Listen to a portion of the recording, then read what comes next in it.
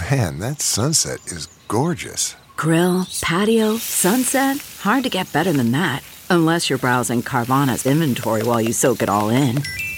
Oh, burger time. So sit back, get comfortable. Carvana's got thousands of cars under $20,000 just waiting for you. I could stay here forever. Carvana, where car buying meets comfort meets convenience. Download the app or visit Carvana.com today. CarMax is putting peace of mind back in car shopping by putting you in the driver's seat to find a ride that's right for you. Because at CarMax, we believe you shouldn't just settle for a car. You should love your car. That's why every car we sell is CarMax certified quality, so you can be sure with upfront pricing that's the same for every customer. So don't settle. Find love at first drive and start shopping now at CarMax.com. CarMax, the way car buying should be.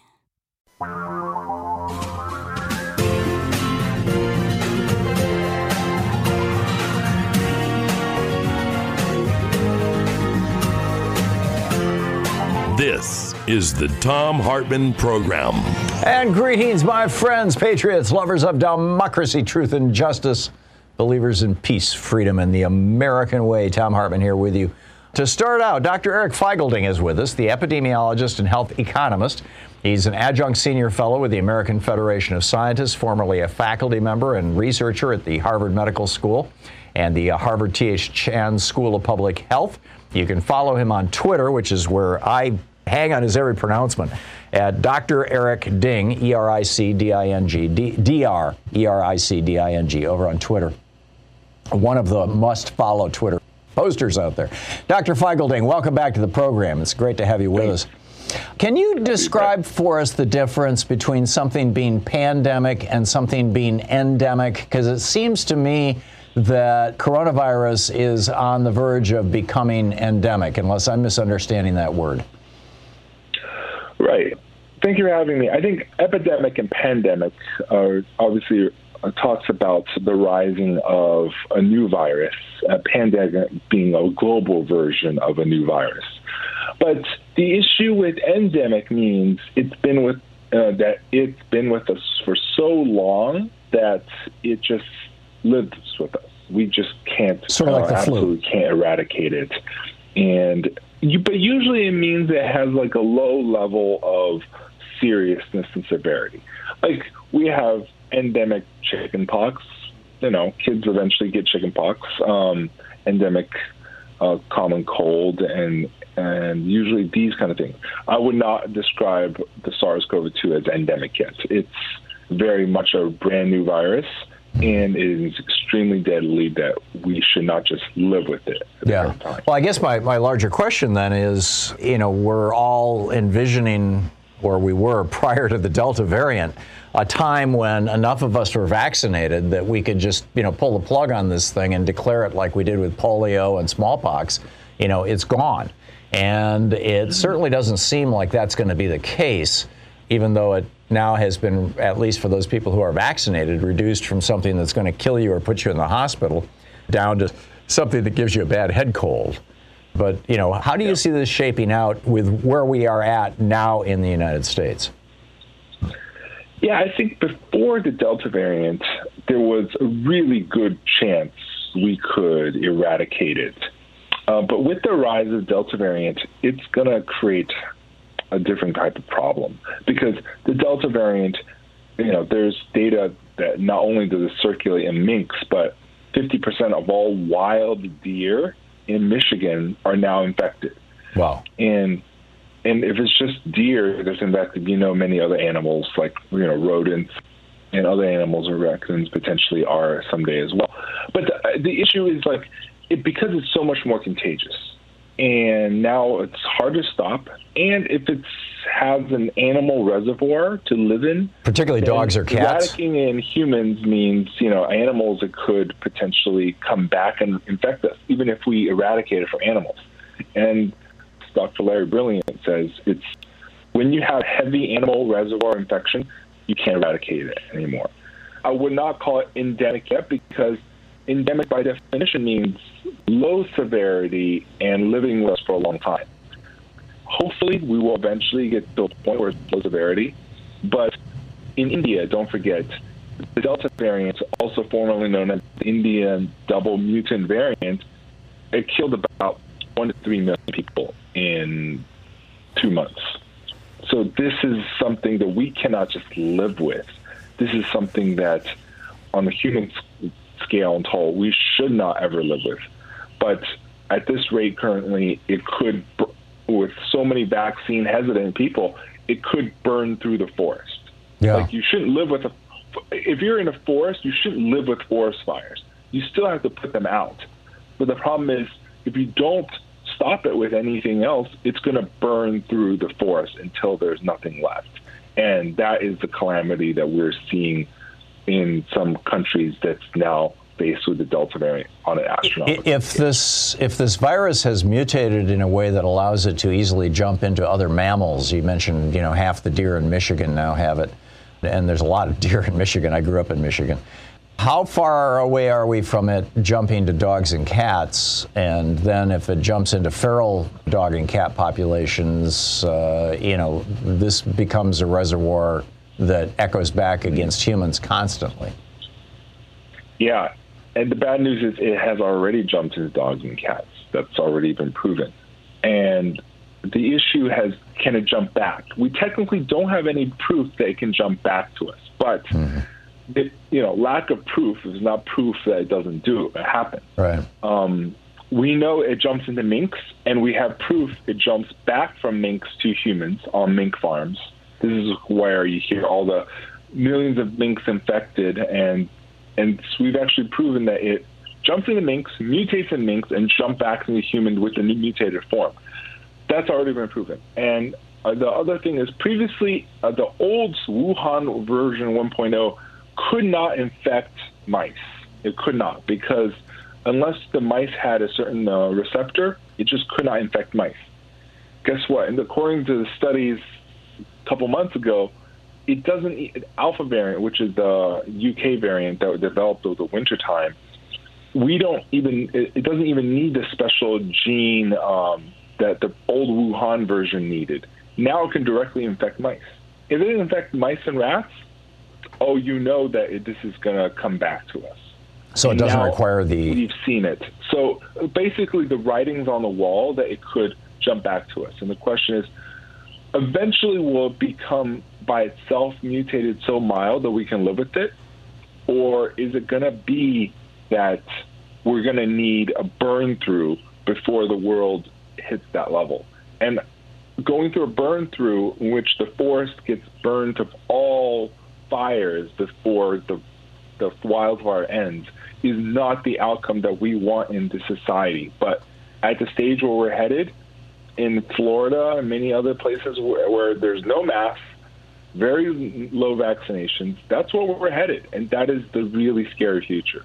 Burn through meaning lots and lots of people dying, getting sick and dying, which raises the question. There's this new variant, the Lambda variant. I was reading about this in Nature yesterday, that they believe that it is more deadly and perhaps more contagious than even the Delta variant.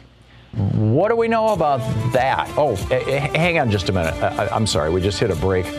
I thought we still had a couple of minutes. Can you hang on? Can you stick around with us, Dr. Feigelding? Okay, great. We're talking with Dr. Eric Feigelding, the epidemiologist and health economist with the American Federation of Scientists, formerly a faculty member and researcher at Harvard Medical School. Dr. Eric Ding on Twitter.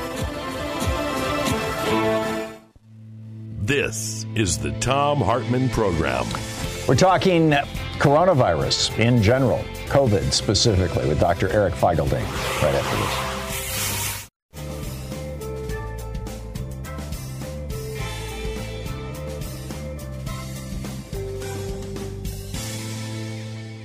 So, Dr. Feigelding, we're to continue our conversation. Tell me about what you know about Lambda, about this Lambda variant. And the Lambda variant is a new variant. It's still not a variant of concern yet. It's still a variant of investigation.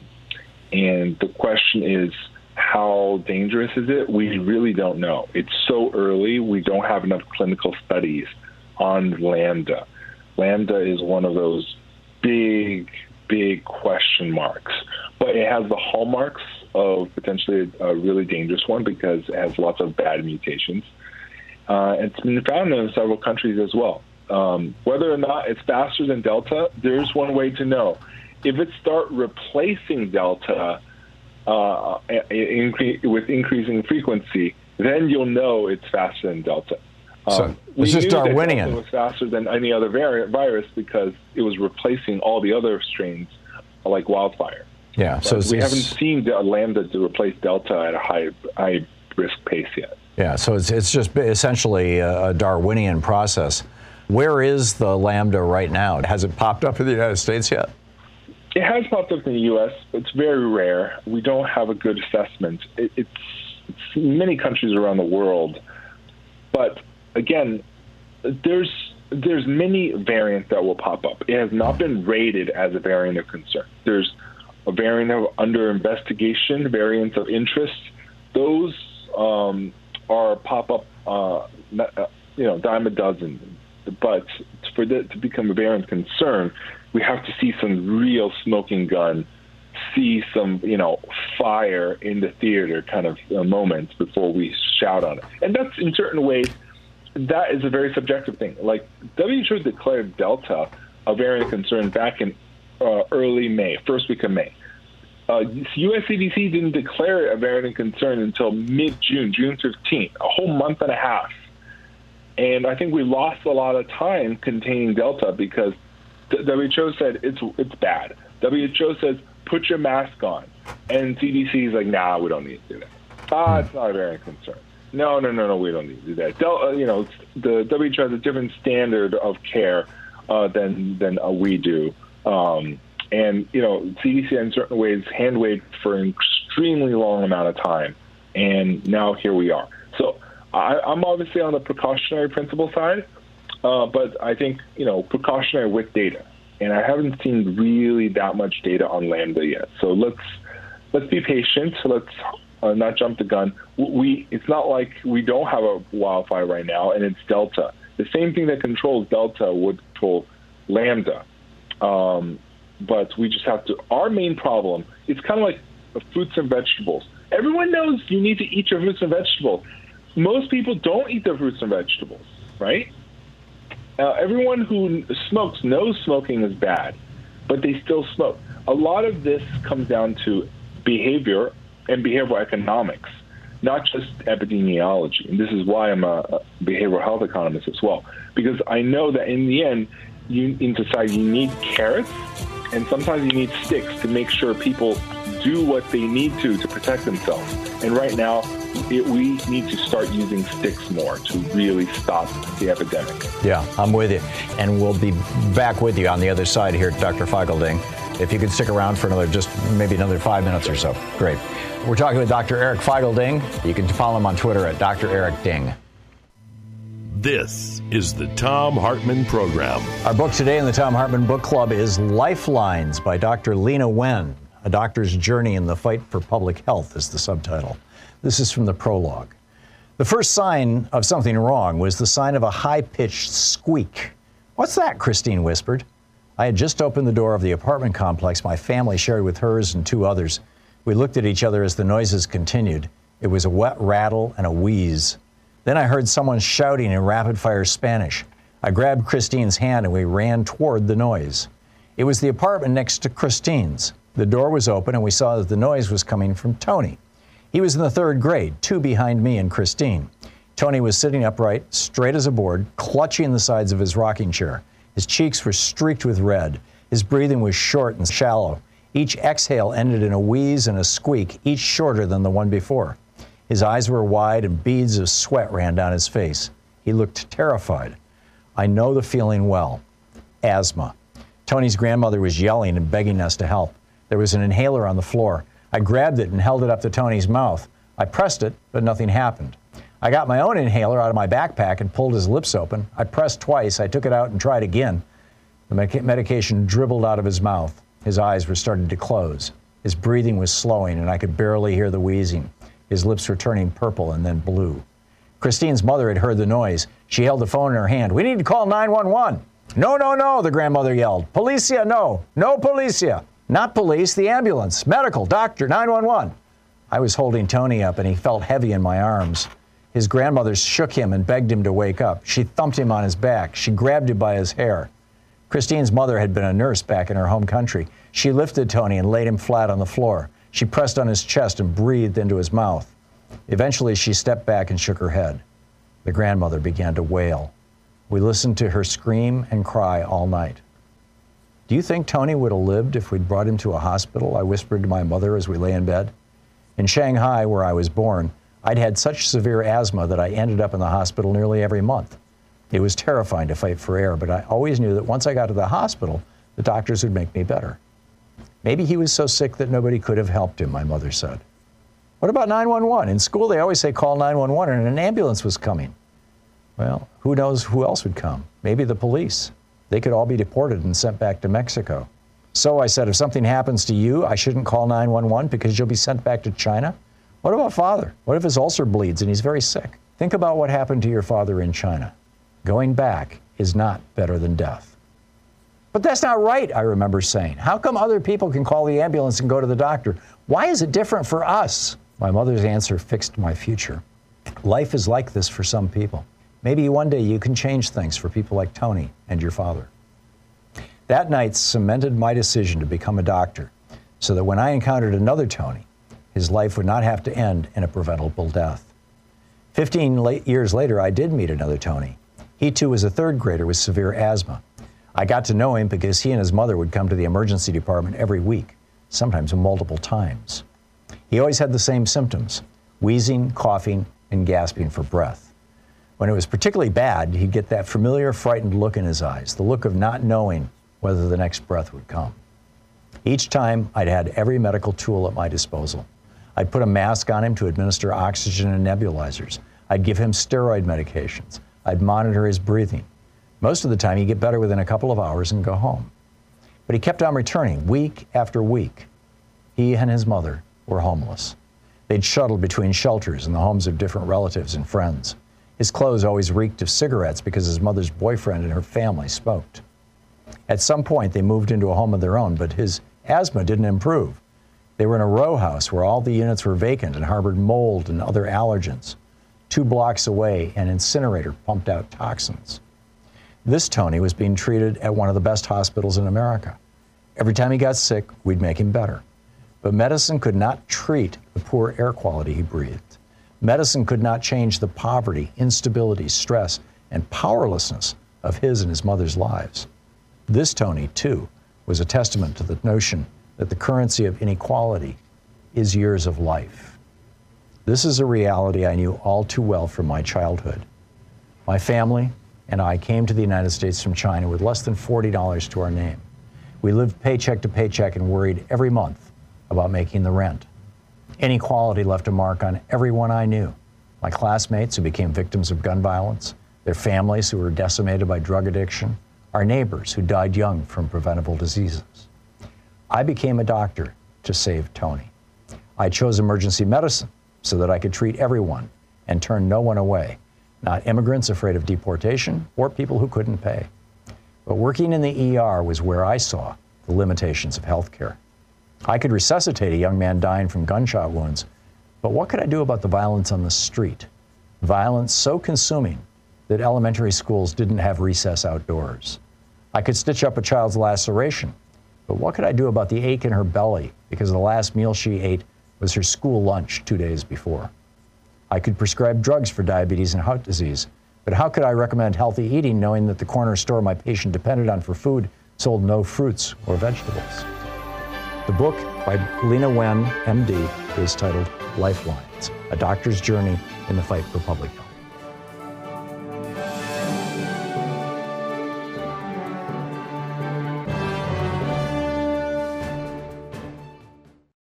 Sometimes Louise and I just crave a restaurant-quality dinner at home without doing all the work or driving.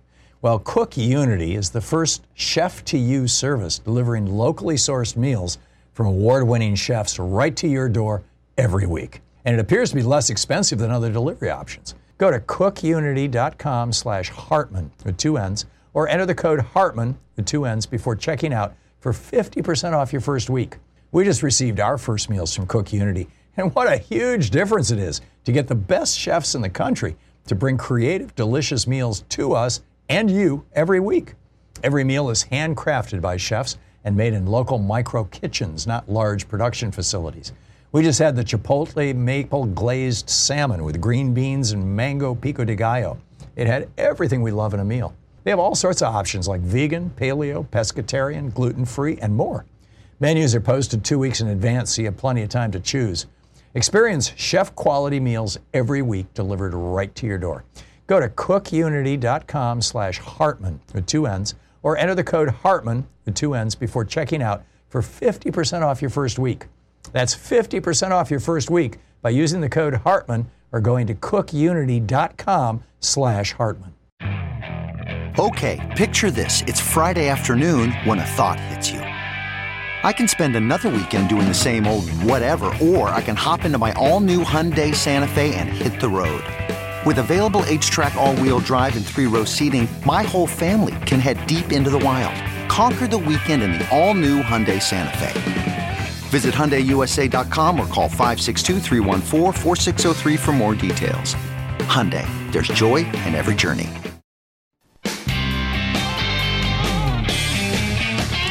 And welcome back. We're talking with Dr. Eric Feigl-Ding, the epidemiologist and former faculty member and researcher at the Harvard Medical School, about the coronavirus. Speaking of Lambda, you mentioned that the Lambda variant, is just popping up in a few places. It hasn't been identified as a variant of concern.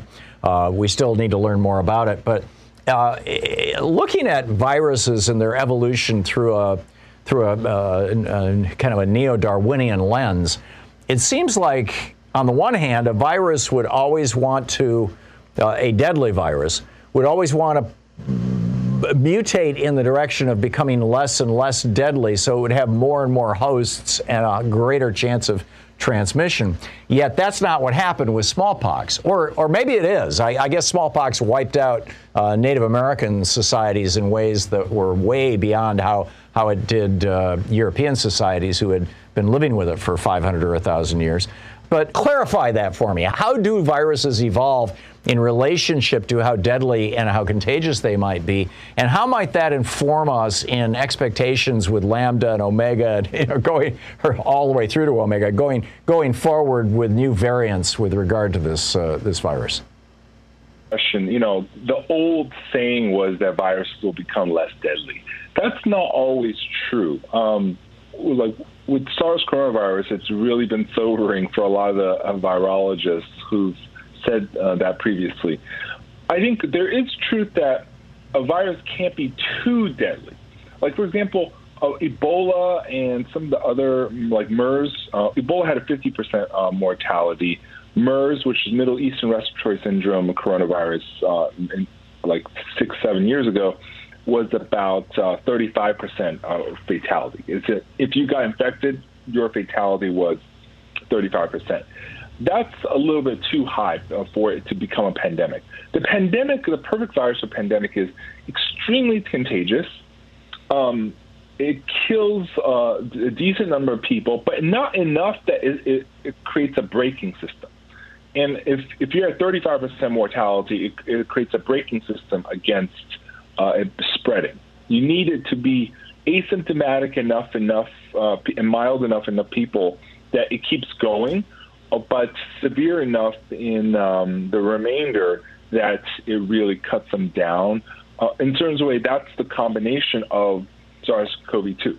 And Wuhan was perfect at that moment because no one had any immunity. It was like basically a virus that arrived in just like the Europeans brought it to the New World, no one had immunity, and it ripped through the population. Now we obviously have some immunity to say from a combination of natural immunity but plus vaccines. But then this gives way to Delta, which is much more contagious, more severe, but also very one-dose vaccine evasive. What we used to have, one dose used to be like 75% efficacy. Now one dose is less than 30%, 18%, in fact, for AstraZeneca one dose in one study. And, of course, 2-dose, very evasive now. No longer 95% efficacy. We're talking about 60, 70%, and one study showed 40% efficacy. That is how you survive, and not necessarily being more deadly, but more evasive, but still keeping your, deadly / more severe properties. You being the virus. Crossing into 35%. But that, you know what, if we had a 35%, it would be like bubonic plague bad. But in certain ways, even at the 2% CFR that we are seeing, 1%, the actual infection fatality ratio, including the asymptomatic, was about 0.6. That is enough to do everything that is done to us in the last year. Wow. And now Delta variant is 4 times more severe among the unvaccinated. 4 times. As in, if one person went to the hospital before last year per capita, 4 times that now for Delta. And this is where Delta has taught us it is more severe, and it is the 2.0 pandemic virus. And we cannot rely on just being, it will become less severe over time. I think we should just be really, really cognizant. This is still going to be with us for quite a while and very dangerous. Yeah. We have a little less than a minute before we're going to hit a hard break here. It seems to me like the CDC has gone gun shy. You mentioned how, they missed a few months of time with the Delta variant. And a lot of our listeners are saying, we never should have stopped masking, for example. What are your thoughts on that? Oh, yeah. I've been saying that forever. The moment CDC announced it in May, I was shouting at the rooftops. I was shouting on CBS News that CDC made a grave mistake. Now everyone says, oh, yeah, CDC mistake. Oh, back then, a lot of people didn't want to say that. But I've been saying CDC's been making a grave mistake from the very beginning. And it's because we know asymptomatic transmission's been there. Now, Singapore data shows there's asymptomatic transmission, there's mild transmission among the vaccinated. The proof was there in the pudding. It just, if you had looked for it, it was there. And CDC just kind of like put its head in the sand like an ostrich and just ignored all those data. And I think that's the gravest Not a good concern, thing. And that's why it was a big mistake. Dr. Eric Feigelding, you follow him on Twitter at Dr. Eric Ding. Hang on just a second. Listening to the Tom Hartman program. Dr. Feigelding, thanks so much for dropping by. It's always great talking with you. Thank you.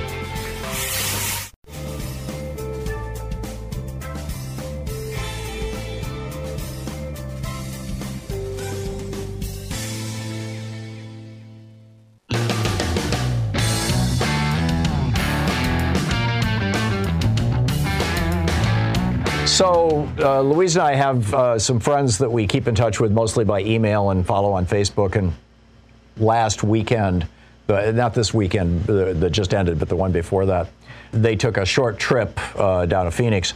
And when they came back, one of the two in the couple was feeling poorly. Right, a little sick, a little head cold, just don't feel good. And I'm like, you've got breakthrough COVID. And they're like, yeah, I don't think so. And I'm like, well, you can buy these test kits now online for, real ones made by like Abbott Laboratories, the Binax one. They're like $20, $25 in that neighborhood. Amazon sells them and pretty much, any other, they're easy to find. And they sell them in drugstores too, if you want to walk into a drugstore. So why don't you get yourself tested? Because, if you do have a breakthrough infection, for the next 10 days, you really should isolate yourself because you can infect other people just as easily and just as readily as somebody who is not vaccinated. Even though, you're just having a head cold because you're vaccinated, if you came into contact with somebody who wasn't vaccinated, it could be a dangerous event for them. And they're like, well, we're just going to ride it out. And I'm wondering, has this happened to you and to people that you know? It seems like there's an area of, and one of the other comments that one of these people made was, I'm like, you could infect unvaccinated people and they could end up dead. And the response was a variation on, that's their choice by being unvaccinated. That's not my choice. Why am I having to worry about this? Yes, we'll wear masks when we go out. But why do we have to be the ones who are worried about people who chose not to get vaccinated? Why do we have to change our lives and go out and pay for test kits and things and quarantine ourselves and all this other stuff just because some ass is believing Donald Trump and reading crazy stuff on, Dr. Mercola's Facebook page and stuff like that? My answer to that, we didn't get into a big fight about this. A lot of this is kind of a debate going on in my own head. But my answer to that is humanity, right? We're all human beings here. We have, an obligation to each other, even the idiots among us. And, and a lot of the people who are reading Facebook and listening to Trump and watching Fox News, they're not evil people. They're not terrible. Some of them are. Some of them are doing those things because it reinforces their white supremacist worldview and all the other stuff that goes along with being a Republican. But I have to believe that many of them are just people who got caught up in the moment. And, it's like this couple I think it was in Georgia. They're all over the news right now. They've got 4 kids. They both just got intubated yesterday, which means either one of them might die. When you get intubated, that's like, about half of the people never come back from that because they have to make you unconscious or else your body will constantly try to reject this giant tube that they shove down all the way down into your lungs. And it's serious stuff, terrible stuff. And so, these people are openly, aggressively, or at least they were before they got intubated, begging their friends and their children and everybody that they know, take this thing seriously. So what do we do? What do we do? Kirk in Lakeland, Florida. Hey, Kirk, what's on your mind today? Tom, thank you for taking my call. Sure. I almost feel like it's a rant today that I want to partake in. Go for it. Well, I'm a father of 4. I run a small medical device distributorship out of Lakeland, Florida. And if you know anything, that's between Tampa and Orlando. Mm-hmm. And so we're having this COVID outbreak. And so the reality, it's a good segue to what you just talked about, which is that my reality is that these kids are supposed to go back to school in a couple of weeks. Our governor has kind of pushed off mask mandates, saying it's an individual responsibility. The other side of that is that one of my employees, actually her whole family, is suffering from COVID, from this variant. So I want to talk about the economic impact of COVID-19 on the small business owner. I want to talk about my experience, too, was that I worked for a huge orthopedic manufacturer in 2018 and had a really big account that they just arbitrarily took away from me in 2019. And then in 2019 and into 2020, they won these sole source contract awards with CHS Hospital and HCA Hospital. And basically were, because of the supply chain shortage, asking me to go into hospitals, to train staff, nurses, doctors, that staff to use this equipment. And, as a 1099 contractor it's one of the world's, there's 2 of the world's largest orthopedic manufacturers, this being one of them. They didn't offer I ended up selling them masks. This is the irony. They never sent me one back. They would send me into hospitals. I'd have to wear my own mask. About 6 months into the pandemic, they sent me a cloth mask and a 2-ounce bottle of hand sanitizer, saying with you every step of the way.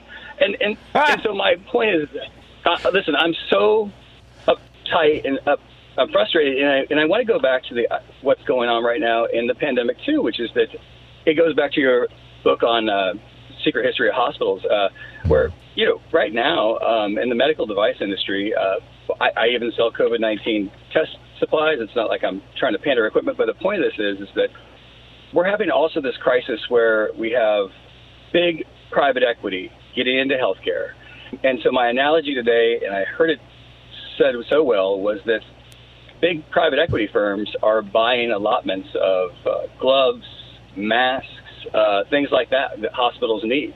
And they're working it out with manufacturers way in advance. And so people like me, small business, really don't have access to that unless, again, I'm willing to partner up. So I'm always a fan of a solution to a problem. So my solution to the problem is I'm working on a co-op. I would really like to start my business as a co-op to be able to spread that. Mm-hmm. And that's one of the things that I offer to my employees it's right. I'm with you. Kurt, I want to get more callers in here, so I'm going to move along. But did you make your main point, the point that you wanted to make? Yes, it's a conundrum, and that again, if you'll address private equity in this too, it's just that again. Private equity is ruining everything. I mean, they're buying newspapers and shutting them down. Local newspapers all over the United States. They're driving the real estate crisis. They're doing all kinds of terrible stuff. But Kirk, thank you for the call. James in Brooklyn, New York. Hey, James, what's up? Yes, I'm calling in reference to the call he was a black man and he was making the comparison with the shot that was given to the black guy who called in and said that he wasn't going to get the vaccine because of Tuskegee. I called to concur with him because I feel the same. You were saying to him, well, what if you have cancer? Well, let's just go for a minute. You just got a $26 billion award for opiates, okay? And this award was for what? Because an opiate has spread. Well, who gives these opiates out to people? Doctors. Doctors give this. Who gave this syphilis to black men in there? Doctors. No, actually, the Tuskegee experiment was black men who had gotten syphilis from having sex with people, and they told them that they were treating them, and they didn't treat them, which is just as terrible. But I mean, where we were doing biological warfare was against Native Americans with smallpox before that. But James, yes, medicine has a checkered history. This isn't part of it. This isn't part of it. You've got 300 million vaccines have been given to Americans. Nobody has died from any of the vaccines. 610,000 Americans have died from not having vaccines. 99.99% of hospitalizations are among people who are not vaccinated. And James, if you don't get a vaccine, you're taking your own life in your own hands, and that is crazy. There's been no research to show that. I'm sorry, you don't need the research, James. All you have to do is read the headlines. 99.9% of the people in the hospital right now in America are unvaccinated. Vaccinated people are just saying, hey. Facts. Those are headlines. No, those are not facts. Okay, James, I'm not going to go down this road with you. If you're not convincible, then I'm going to stop. Ed in Redondo Beach, California. Hey, Ed, what's on your mind? Well, good morning, Tom. I've had the pleasure to speak with you a few times in the past, and this is the first time I think that I've actually disagreed with you. And it has to do with the COVID passports. And I'll stipulate up front, this is real. The COVID disease is a real problem. A good friend of mine actually has it right now, and he's fortunately been vaccinated. So hopefully it'll be the milder situation as it works its way through. But with all that said, I can recall in years past you talking about the dangers of creating a papers, please society, like the ones, that we spot in the middle of the last century, Germany and so forth. Ed, there's a difference between the police walking up to you randomly on the street and saying, we want to know who you are and why you're here. There's a huge difference between that and a restaurant owner saying, you can't walk in here with that cigarette. You can't walk in here without any pants on. You can't walk in here if you're carrying a virus. Let me explain a little more what I'm getting at, because I don't disagree with everything you just said here. But here's the thing: when we create a digital passport, where you red card, green card everybody's smartphone, that's the modern version of the papers, please.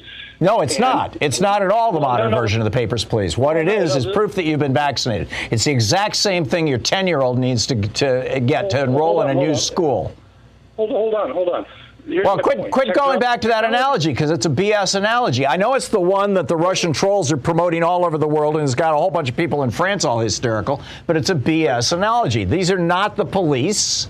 This is your local restaurant. This is, if somebody's going to visit me in my studio, they're going to have to prove to me they're vaccinated. I'm not going to let them in. It's a private business. No shoes, no shirt, no vaccine, no service. Sorry, buddy. That's got nothing to do with your papers, please.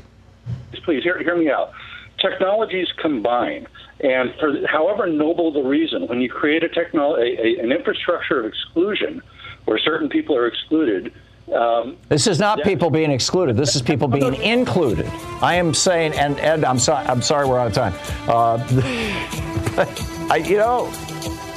Everybody seems to have an excuse. Oh, we shouldn't have vaccine passports. Oh, we shouldn't get vaccinated. Come on, people. This is not rocket science. This is not complicated. I get it that you've got, the United Arab Emirates sponsoring trolls who are trying to scare the hell out of people in America. Don't be one of those people. Listening to Thom Hartmann. Visit ThomHartmann.com for audio and video archives.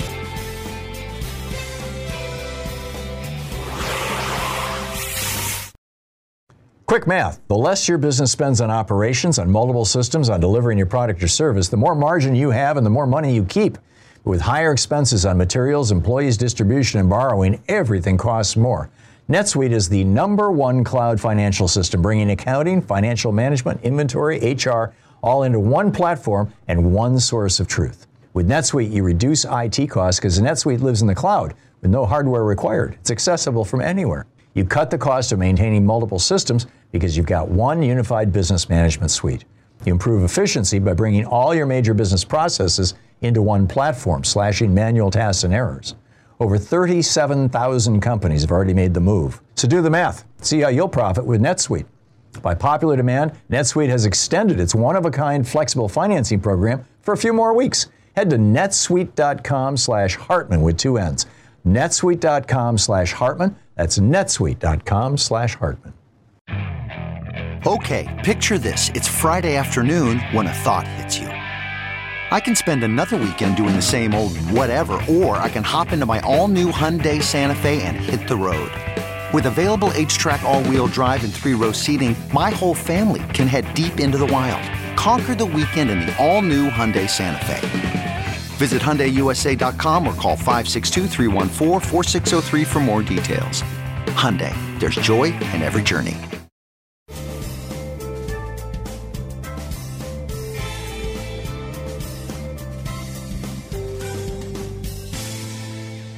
Morris in Long Beach, California. Hey, Morris, what's up? Hey, Professor, I heard a rumor. Check me out. Help me out with this one. I understand that 12 million people, 12 million you can count, 12 million people getting ready to get put out their properties, got their apartments or whatever, right? Today. Most of them going to be kids. Now, I heard that the CDC, the Center for Disease Control, they got some influence. They could stop all this. Between the CDC and Mr. Biden, they could stop this. Now, they want to always point to the Republicans because they're in this bubble. They're inhumane. We got that. But this one's on us. This one's on the Democratic Party. They could have did something to stop this. Now, I'm not sure if my facts is true or not. That's why I'm checking with you.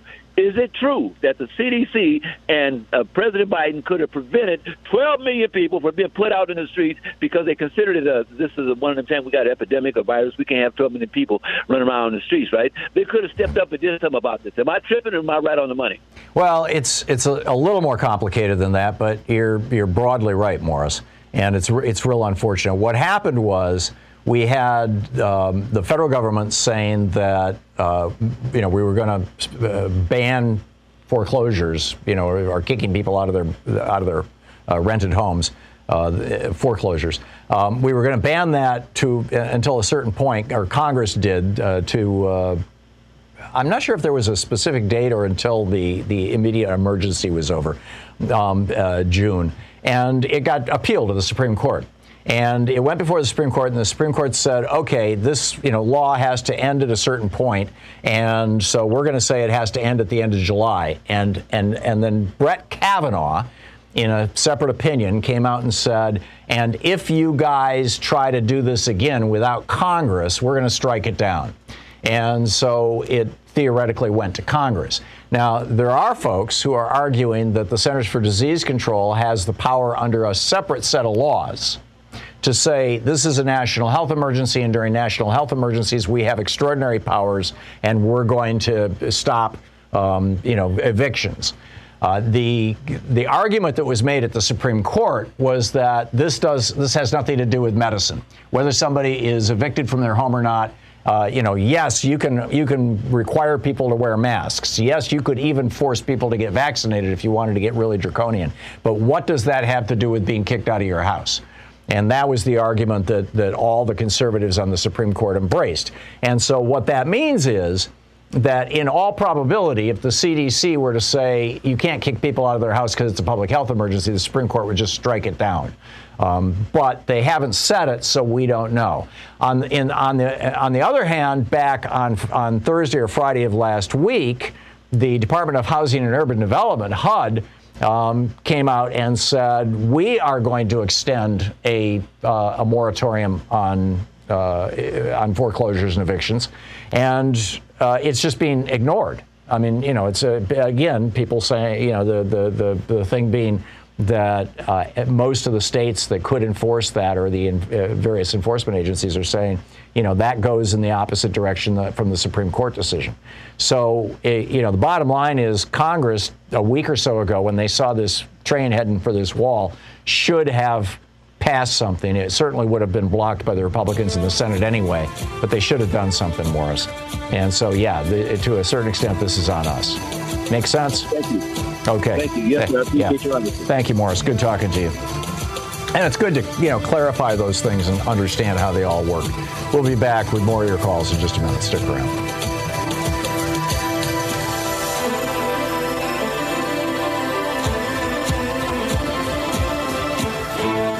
Mike in Fontana, California. Hey, Mike, what's up? Hey, Tom, I wanted to send out my hoping speedy recovery for Randy Rose. She was tested. She got vaccinated months and months ago, and the other day she was tested positive for COVID, and she's on 10 days isolation. I just want to know, really, is this shot working? The shot does work. The problem is with this Delta variant, you can still get COVID even though you've had the shot. That's the bad news. The good news, and you can be contagious to other people, which is why you have to, quarantine yourself. The good news is that you're not going to die, and you're not going to, and you're almost certainly not going to end up in the hospital. 99-point-something% of all deaths are among unvaccinated people over the last 30 days, and 97+% of all hospitalizations are among unvaccinated people. And when you look at intubations, people who need to be sedated and have a tube shoved down their throat, that's around 98 to 99% unvaccinated people. So, yes, the vaccine, and this is why the CDC is saying, even if you're vaccinated, wear a mask, because you may be spreading the virus and you may receive the virus, and you don't want to do either one of those things, even though you're vaccinated. We have to think of this Delta variant as an entirely new disease. I got an email yesterday from a guy saying, hey, did you know that the fastest rate of contagion is among vaccinated people? Therefore, these vaccines are useless. No, yes, there's a substantial increase in spread of this disease among vaccinated people, but it's not serious disease. What we should be looking at is serious illness and death, and there it is entirely unvaccinated people. I'm sorry to hear about Randy. I'll have to check in with her and see how she's doing, if that's the case. But, it's like this thing is everywhere. And she's in Florida, too, which makes it particularly difficult. You're listening to Thom Hartmann. Holly in Washington, D.C. Hey, Holly, what's on your mind today? Hey, Tom. Sometime earlier you shared a perspective about presidential pardons, that basically anything that is issued before the president leaves office will stand. And I got a different perspective from somebody I'm following, Glenn Kirshner. You might see him on MSNBC. Yeah. Anyways, he said a couple things that are useful for grist for the mill. Accepting a pardon is an admission of guilt, number one. Mm-hmm. Number two, I don't think this has ever been tested, but Glenn's position is that you can't pardon a co-conspirator of a crime that you've committed. Right. That's never been tested at the federal level. It has, I think, in some state courts, but maybe wrong. But I would love to see that tested, because that would be like the dominoes going down, and they would have to indict Trump in order to negate the pardons. Right. And my fingers are just crossed that that happens. Yeah. I just wanted to share that, because a lot of people think it's never it's just a given, and I don't believe it is. Not in this circumstance. Yeah, it's good stuff.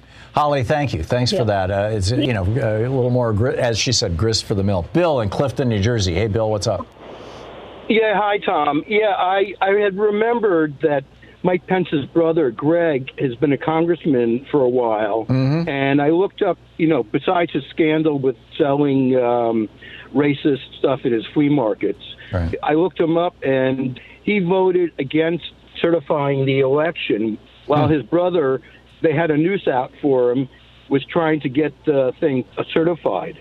And it's kind of interesting that, it didn't matter. Blood doesn't matter. That, his brother could have been killed, and he still voted against him.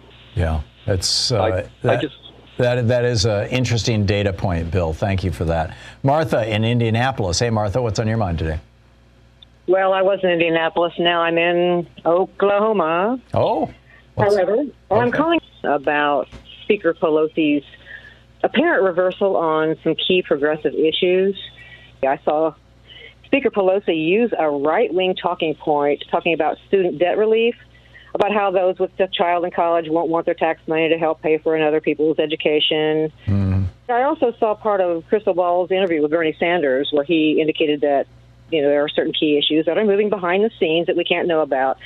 But, it is catastrophic to getting people's issues addressed when our speaker makes what I think such a divisive and disheartening comments. Yes. I don't disagree, Martha, that, and I think that she's wrong. I do think that the president has the power to eliminate at least a large chunk of student debt, probably the majority of it, the federally funded student debt. But that said, if she screws up a couple of things, she's doing so many things right and well and, just giving it to the Republicans in so many ways. I'm not ready to throw her out. It's like, it's on balance. I'm very happy with Nancy Pelosi, but I get your point, and I don't disagree with it. Jim in Riverside, Florida. Hey, Jim, what's on your mind? Hey, Tom, how you doing? Good. Tom, we've got a two-parter, if I may, and I'd like your input on it. Number one, I don't think that we will do anything with the homeless as long as we have the hedge funds owning millions of properties all over the United States. And not just hedge funds. Tax write-offs. You've got millions of properties, residential properties that are also owned by foreign entities, people and large investment groups in Saudi Arabia, in China, in other countries. And, there are some countries that say you can't own property here unless you're a citizen. And I've been thinking maybe that would be a good idea. Yeah, and number two, the president asked the governors to give $100 to everybody who hasn't been vaccinated to kind of put the carrot in front of them so they could, so they get vaccinated for $100. Well, Ron DeSantis in Florida is taking $400 million out of that fund, and he's giving it to the first responders and some teachers, select teachers. He paid $3.6 million to a company to go ahead and ferret out the ones he's going to give it to. And, the thing about it is that's Democratic money. And what he's going to do is put his signature on it and send $1,000 checks out to these people for, to say, oh, look what a great guy I am. Elect me president. Yeah. DeSantis, yeah, exactly. And that's what he's focused on, is he wants to be the next Donald Trump. And I don't. Go ahead. And Tom, you're the smartest guy I know. Okay, thank you, Jim. Compliment accepted. And let me just redirect that. Ron DeSantis is not the smartest guy any of us know, but he is very ambitious and he's very cunning. I think we must take him seriously. We'll be back.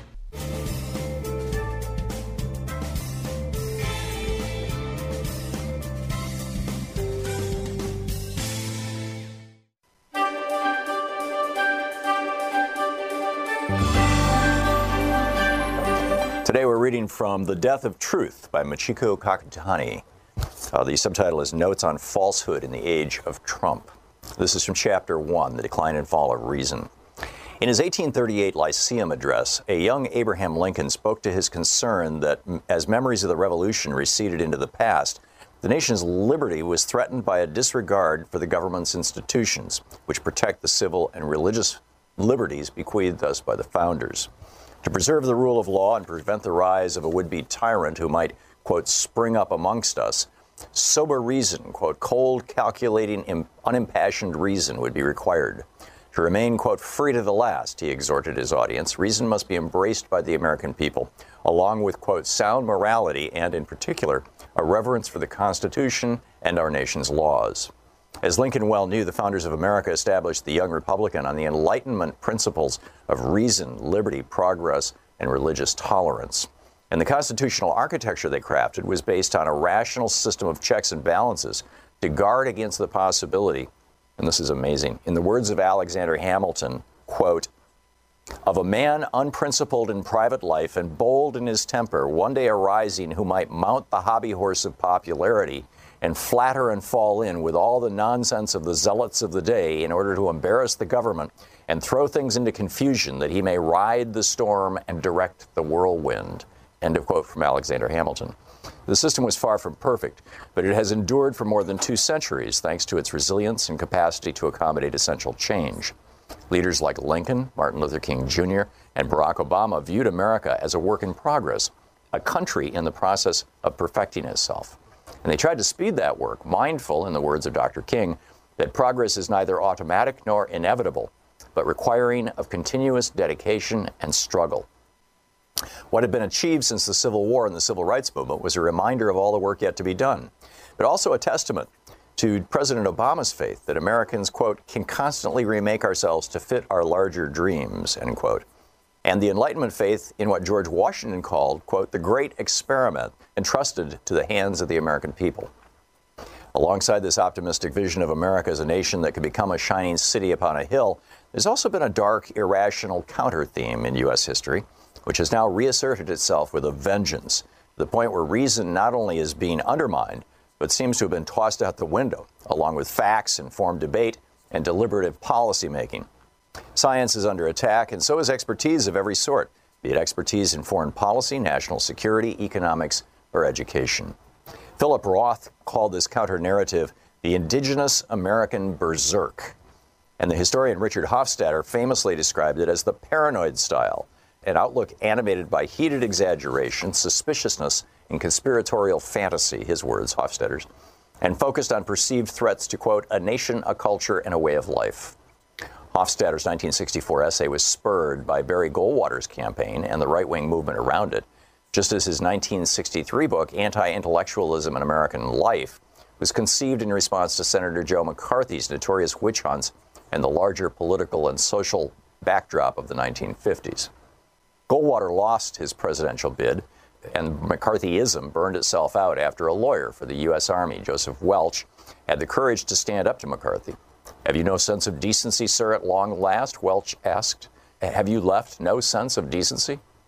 The venomous McCarthy, who hurled accusations of disloyalty against Washington, quote, the State Department harbors a nest of communists and communist sympathizers, he warned President Truman in 1950, was rebuked by the Senate in 1954, and with the Soviets' launch of Sputnik in 1957, the menacing anti-rationalism of the day began to recede, giving way to the space race and a concerted effort to improve the nation's science programs. Hofstadter observed that the paranoid style tends to occur in episodic waves. The anti-Catholic, anti-immigrant Know-Nothing Party reached its height in 1855, with 43 members of Congress openly avowing their allegiance. Its power quickly began to dissipate the following year, after the party split along sectional lines, though the intolerance it embodied would remain like a virus in the political system, waiting to reemerge. In the case of the modern right wing, Hofstadter argued that it tended to be mobilized by a sense of grievance and dispossession. Quote, America has been largely taken away from them, he wrote, and they may feel that they have no access to political bargaining or the making of decisions, end quote. In the case of millennial-era America, and much of Western Europe too, these were grievances exacerbated by changing demographics and changing social mores that had made some members of the white working class feel increasingly marginalized by growing income inequalities accelerated by the financial crisis of 2008, and by forces like globalization and technology that were stealing manufacturing jobs and injecting daily life with a new uncertainty and angst.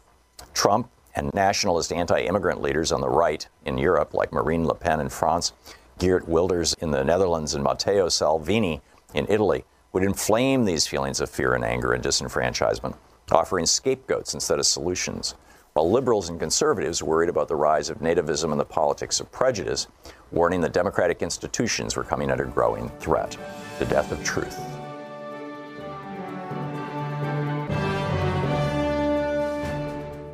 Jerry in Winston-Salem, North Carolina, you are on the air, Jerry. Hi, Tom. Going back to the COVID, little misinformation. Just to remind everybody, a doctor, a PhD with an MD, has spent a lot of time and money getting that certificate from the state they're in. They're mandated by federal law. Any vaccine that has a reaction that is abnormal, that information must be turned over to the CDC. So the reports at the Centers for Disease Control is only showing 3 cases of the J&J of blood clots, and that's it. Right. Out of millions and millions of doses. Before you start talking about something that involves misinformation, it's just not in the doctor's playbook to start falsifying records. Yeah, you're right, Jerry, and I think it's really important that we have some trust in our medical community. Jerry, thank you very much. It's Raven in Medford, Oregon. Hey, Raven, what's up? So I'm the Navy guy that was forced to wear pink during the AIDS pandemic. Really? In the Navy? Yeah. By way of identifying you as a person who had AIDS, or as a person who was gay? As a person who had AIDS. Wow. I'm sorry to hear that. So I can tell you, well, I would still do my service all over again. Right. But what I wanted to say was that as a 35-year-old survivor of, like, the first, I guess you could say it was the first modern pandemic, and being forced to wear pink and everything I went through is ridiculous. The non-vaxxers complained that this is a violation of their rights if their company orders them to get vaccinated, because as a person who went through that and who was part of a group who was afraid to give their SSI numbers because of talks of camps, no, I know what a violation of rights is. Yeah, and this ain't that. This is not even, this is so far from that. This is so far from what I was forced to experience myself. That is ridiculous. Raven, I have to run, but thank you for sharing a compelling story with me and with our listeners. I truly appreciate it. Thank you. We'll be back tomorrow, same time, same channel. And in the meantime, don't forget, democracy is not a spectator sport. It requires all of us, you, me, all of us, to get active, to participate, to show up, and not just to vote. We have to be ongoing active. So get out there, get active, tag You're It. We'll see you tomorrow. Have a great afternoon.